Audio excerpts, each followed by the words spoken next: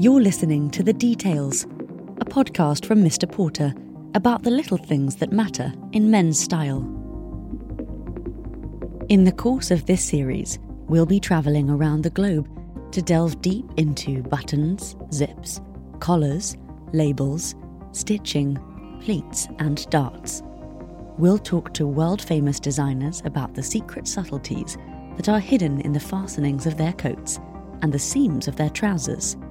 And we'll be getting up close and personal with collectors, craftspeople and enthusiasts, unveiling the meaning and emotion packed into even the tiniest elements of modern menswear.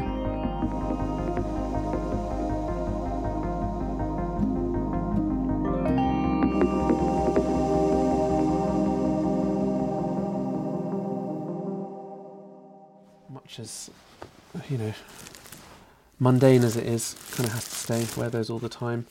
So obviously this is the kind of high risk, low flexibility section of the wardrobe. A lot of tie-dye. I'm having a clear out, trying to rationalise things. In my head, I feel like I can reduce my entire wardrobe down to a simple Marie Kondo-esque selection of minimal, timeless stylishness. Now, how many leopard shirts does a man need in his life? But then there is this leopard print shirt, and this sort of mesh thing from Sakai, and this floral kimono. Should we look for some more labels? Oh, this might be fun. Yes, they bring me joy, but do I ever wear them? Okay, too many Hawaiian shirts, obviously. Worse, there is a bag hung behind my wardrobe that I am slightly scared of. In it are a number of garments with various dire warnings attached to them.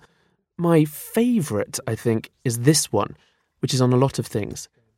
Do not wash. It makes me think, what? Not ever? Won't it smell? Do not iron parts of the print, but there's also... Of course, what all these garments are trying to communicate is that you should take them to the dry cleaners and let them figure it out. Drip, dry and shade. But actually, that's not all they're saying. There are also other messages on here. Where each thing was made and how. What exactly it's made of. Importantly, who designed it.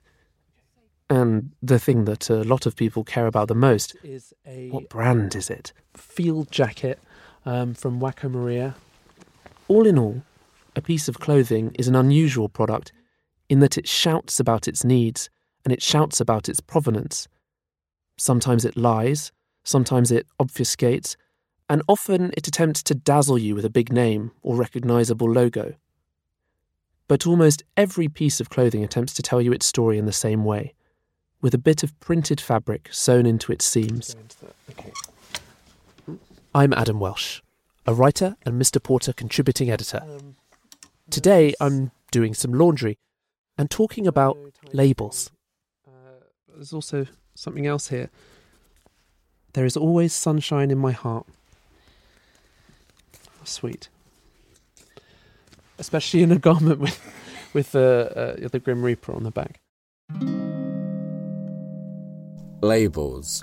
Chanel, Dior, Lagerfeld, Givenchy, Gaultier, darling. Names. So ingrained is our idea of fashion being branded that it's hard to imagine a time when wearing unbranded and unlabelled clothes was the very epitome of chic. Until the middle of the 19th century, the only names you would find inside garments would be your own, either stitched directly onto the cloth or onto a label so that they could be returned to you once it had been laundered. The idea that your clothes would bear someone else's name, let alone that of your dressmaker or tailor, was frankly shocking. All of this changed with the rise of the world's first couturier, Charles Frederick Worth, in 1858.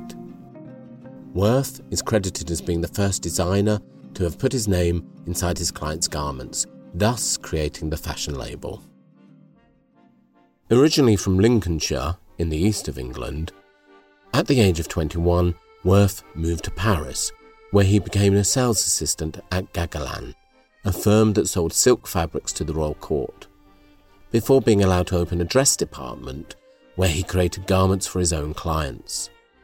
Soon the prestige of having a dress created by Worth meant that the sign of his label inside the garment became a status symbol amongst the wealthy fashionistas of the time. While Worth capitalised on putting his name within garments to create what we now know as haute couture, it was other designers in the 20th century such as Lanvin, Chanel and Dior that maximised the use of their label on ready-to-wear, diffusion lines, household goods and perfumes. That was Andrew Groves, Professor of Fashion at London's University of Westminster, explaining how we've got to the reality we live in now, a world that is full of, if not entirely overrun by, labels. When a large part of a brand's revenue might these days depend on a well-timed t-shirt or sneaker or accessory, the strength of the label is everything, and the language of labelling and branding has become both ultra-refined and a source of humour and irony, which is why for this episode I wanted to start off by talking to the Parisian creative directors Matthias Augustiniak and Michael Amzalag, whose category-defying, startling design and branding work for the likes of the Icelandic musician Björk, as well as fashion brands Louis Vuitton, Alexander McQueen and Loewe, has made them among the most celebrated art directors in the world. I met them at their studio in Paris, a small, open-plan space on the banks of the Canal Saint-Martin, and tried not to be intimidated by the shelves of glittering awards, including 2 Grammys and a Medal of Honour from the French Ministry of Culture, that lined the walls. This is Matthias speaking first. The idea when we started to work as graphic designers in Paris, we wanted to be able to reshape the landscape of sign, images, and indices, symbols in the city of Paris. We operated as a bit like author or narrator of the history or the French history of pop art or culture in general.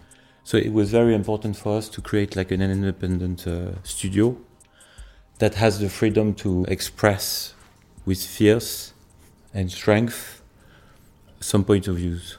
And it was then very important for us to be able to be at the cross-section of many different cultural activities such as fashion, art, music, literature, theatre, everything that makes like a place or a country a specific place of research.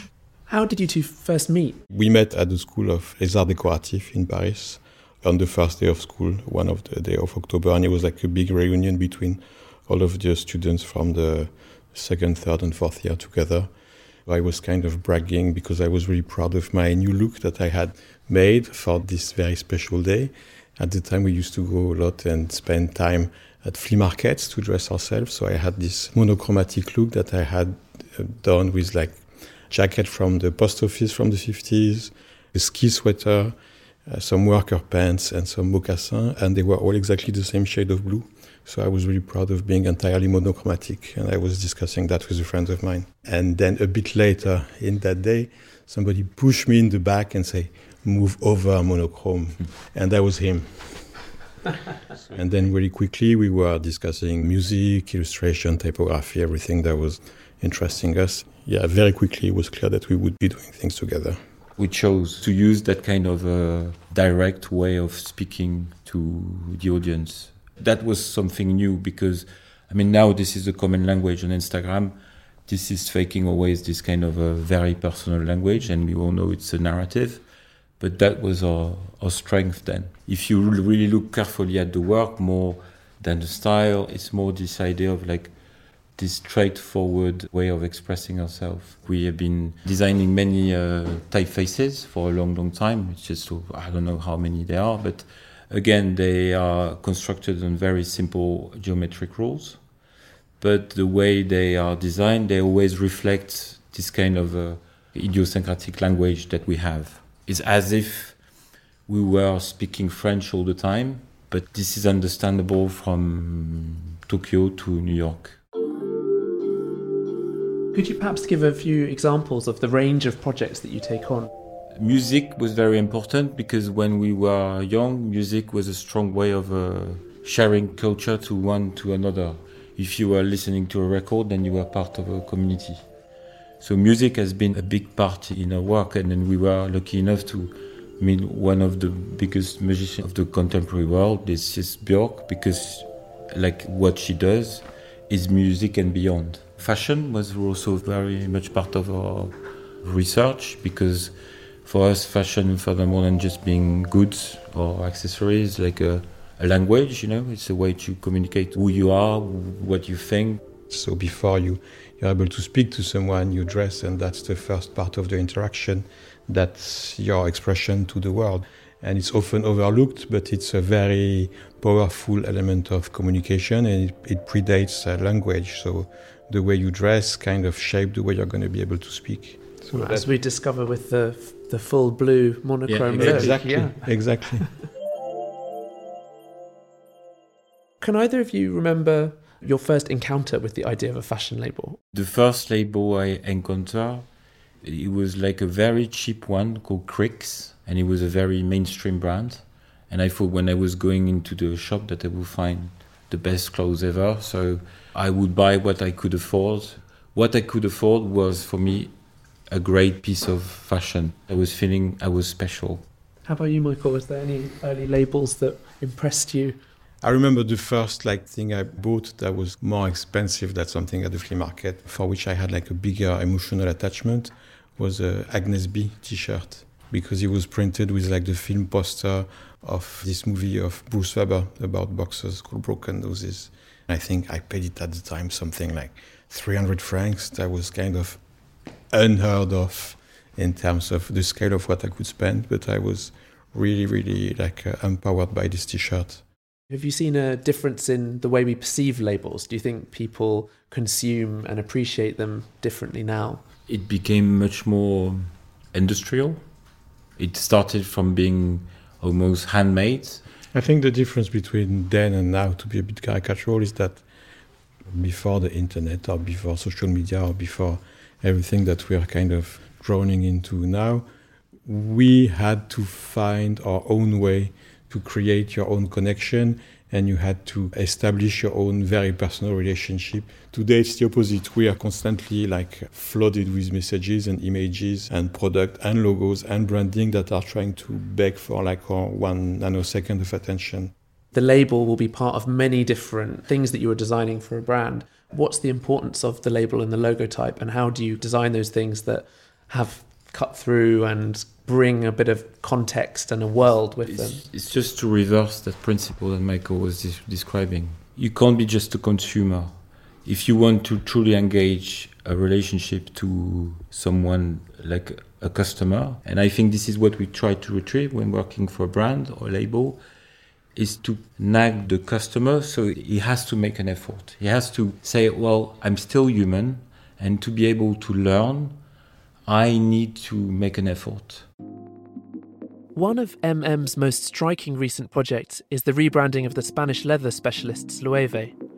Working with the house's creative director Jonathan Anderson, they created a meticulously researched new identity for the brand that included a new design for its logotype and label, as well as the brand's signature symbol, the anagram, 4 interlocking L's arranged in a square, which now often appears as an external label on Loewe's garments and accessories. The whole strategy of Loewe, when we first discussed with Jonathan about what we could do together at the very beginning.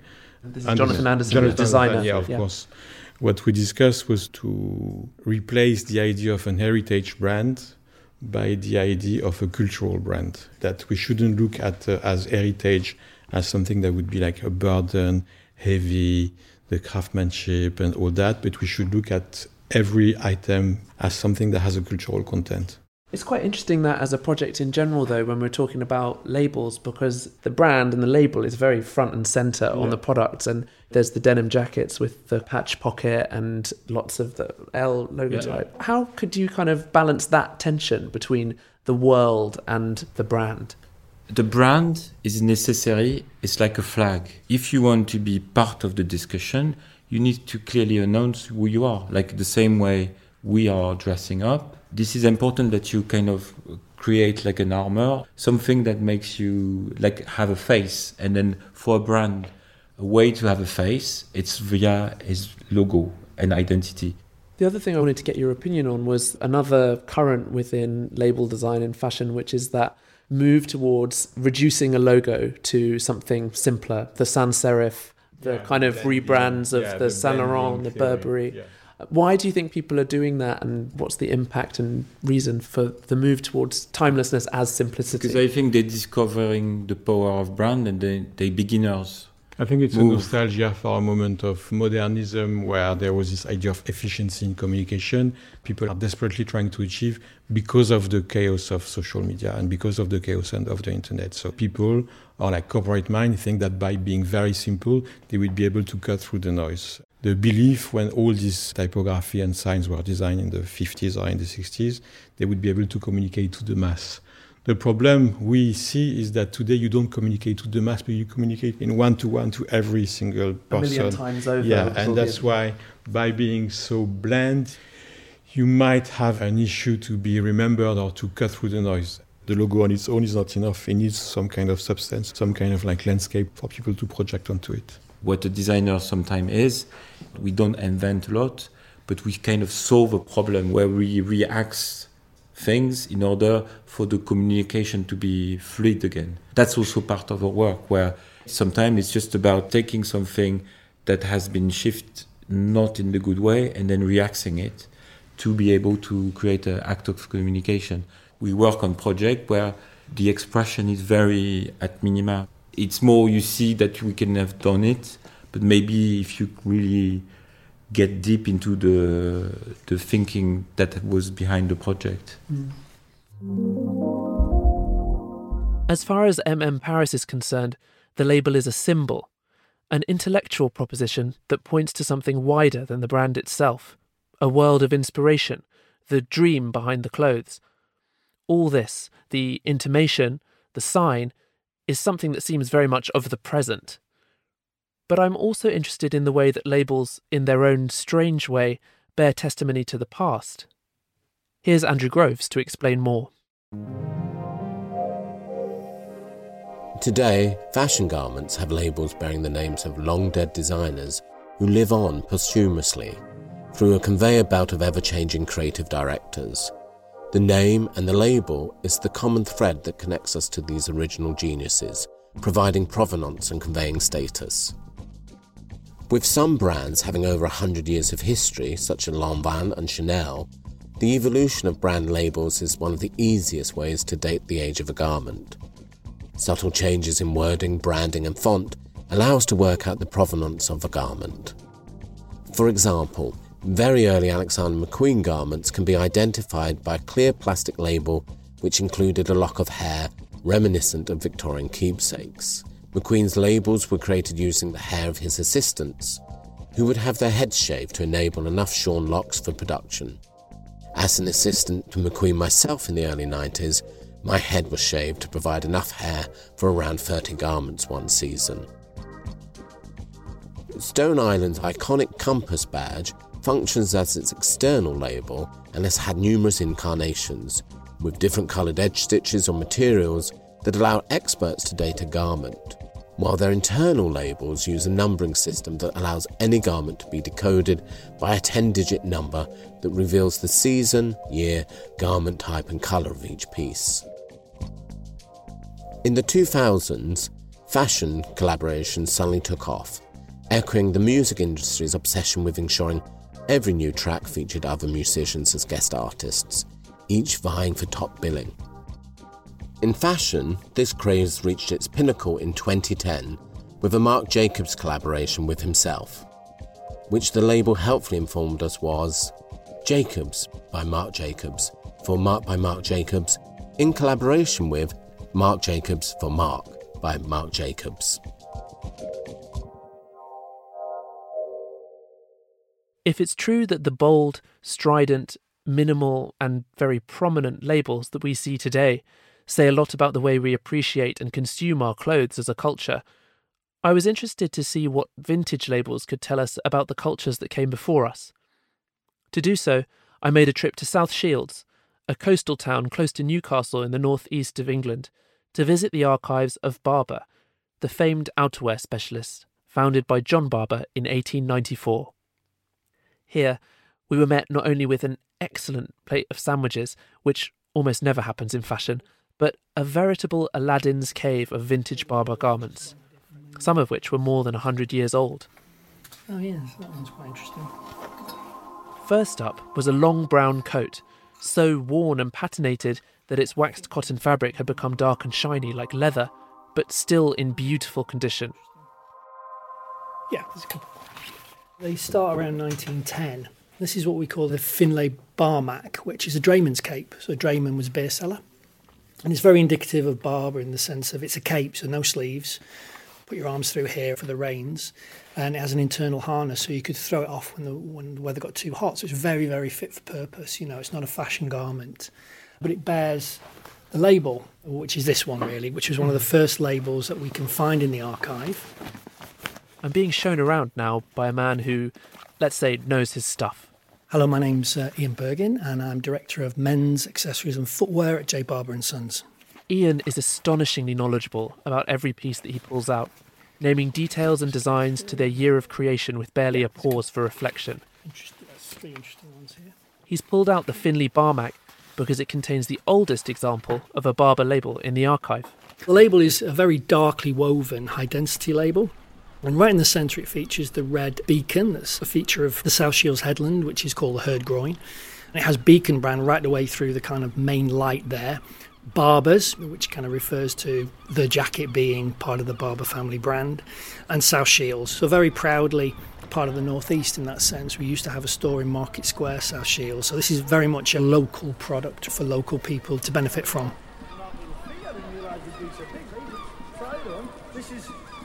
John Barbour set up the business really because he was an entrepreneur from quite a rich farming background, and he moved down to Newcastle because they'd finished the North Quay in Tynemouth, which makes the mouth of the Tyne navigable, in 1894. And it meant that the whole port and Newcastle as a city began to boom. Shipbuilding, fishing, agriculture, mining, etc. So there were a lot of people here working that needed waterproof, stout products, to keep them warm and dry.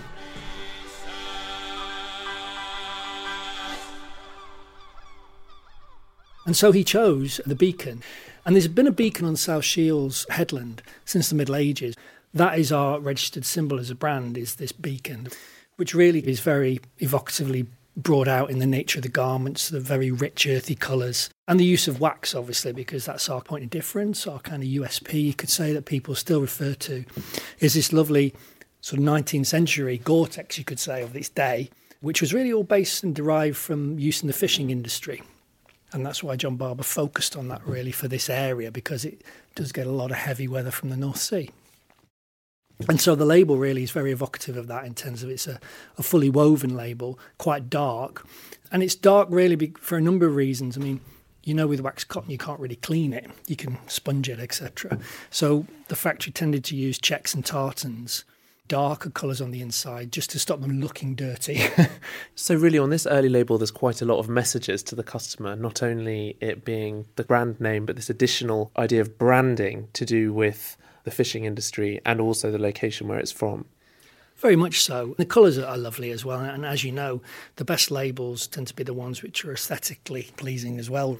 Now it has a certain antiqueness to it, obviously, which is attractive, but I think the combination of colours are very of its moment, really, and they sit into the garment quite well. And that's something all the way through the garments you'll see. The labels, we've never been a heavily branded brand, so the inner label is just quite evocative of what we stand for as a brand, really. Just pulling out these three garments, we've got one here, probably dates from the 1930s, which is a Solway smock, which was specifically designed for wildfowling. And we made this from the 40s through to the 1960s, actually. So here you'll see the development of the label. You've got probably a name tag down here, which has been sort of ripped off. But you've got the beacon, and then this is a printed label with South Shields, but a different design, and then they put Barbour's in a different font again. Quite rich colours, this lovely red and sort of backing of orange, and then neutral tone label. We've got catalogues in the chairman's office from right the way back to 1904. The fonts and the kind of various ideas vary as the business developed, and they were trying to keep things fresh. And as the business developed, we started exporting all around the world. So you had this huge explosion in ideas and sub-brands and sub-little aspects to what we were doing. So there's a lot of artwork that was created at the time. And some of this comes through the label. So again, you get a different font here used on this label, which is very simple. Just a simple printed basic label, put in the garments, Barbour's of South Shields. But they've had a lot of fun with the B on that one.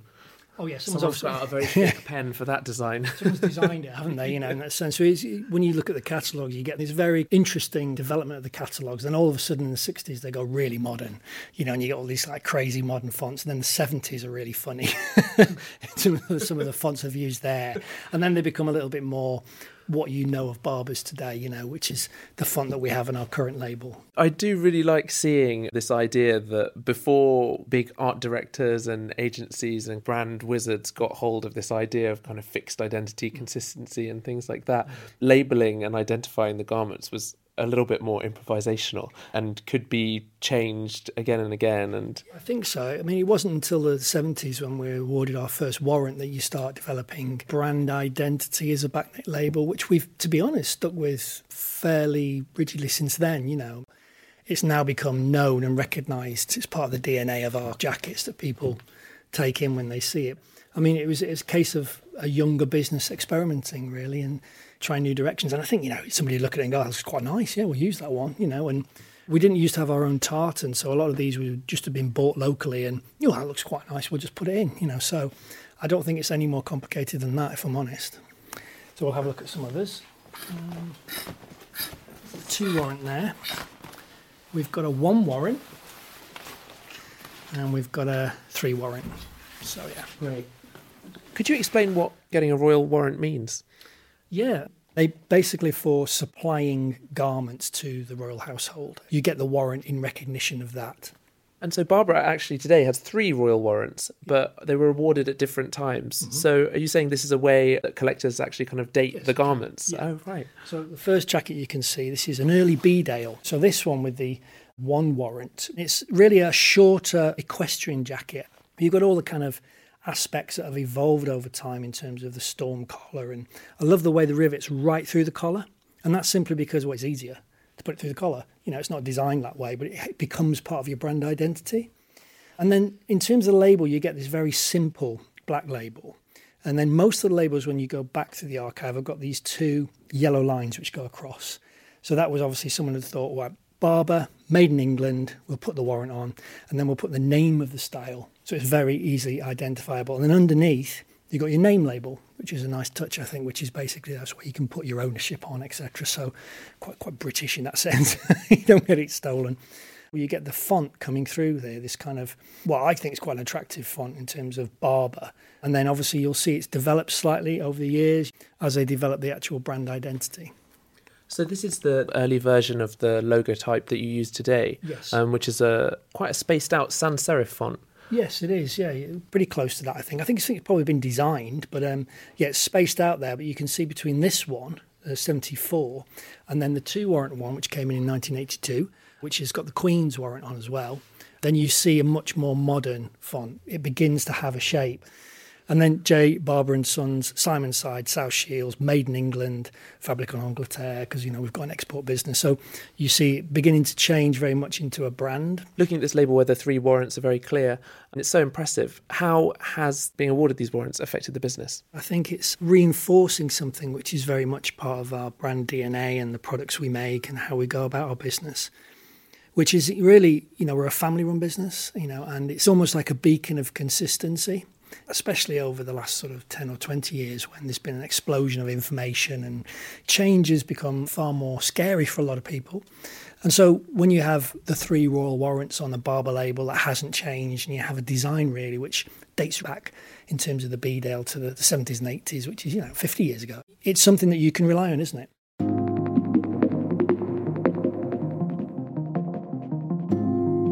It's easy to feel very cynical about labels in the contemporary era.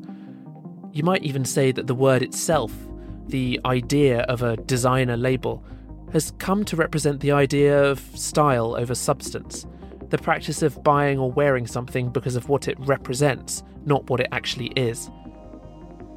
But as so eloquently demonstrated in the studio at Barbour, there is that other side to the label. It is there ultimately to reassure us that we're getting something that's worth it. A label can make explicit not just the provenance of a piece of clothing, but the values that are associated with it, or the long history of design challenges, modifications, and improvements that have made it possible.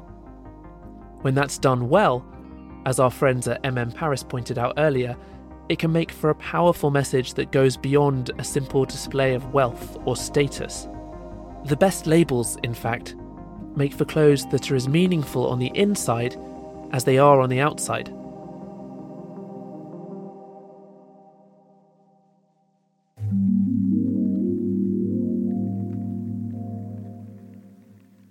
You've been listening to The Details, a podcast from Mr Porter, produced by Chalk and Blade. The producer was Eva Krisiak. The assistant producer was Hester Cant. The executive producer was Ruth Barnes. Mixed by Chris Wood. Music by Adam Lieber and Julian Guidetti. To listen to all 6 episodes, search for the Mr Porter podcast on your podcast provider, or visit our site at mrporter.com/the details. To hear more from Mr Porter, you can follow us on Instagram and Twitter at Mr Porter Live, or check out our online magazine, The Journal, at mrporter.com/journal.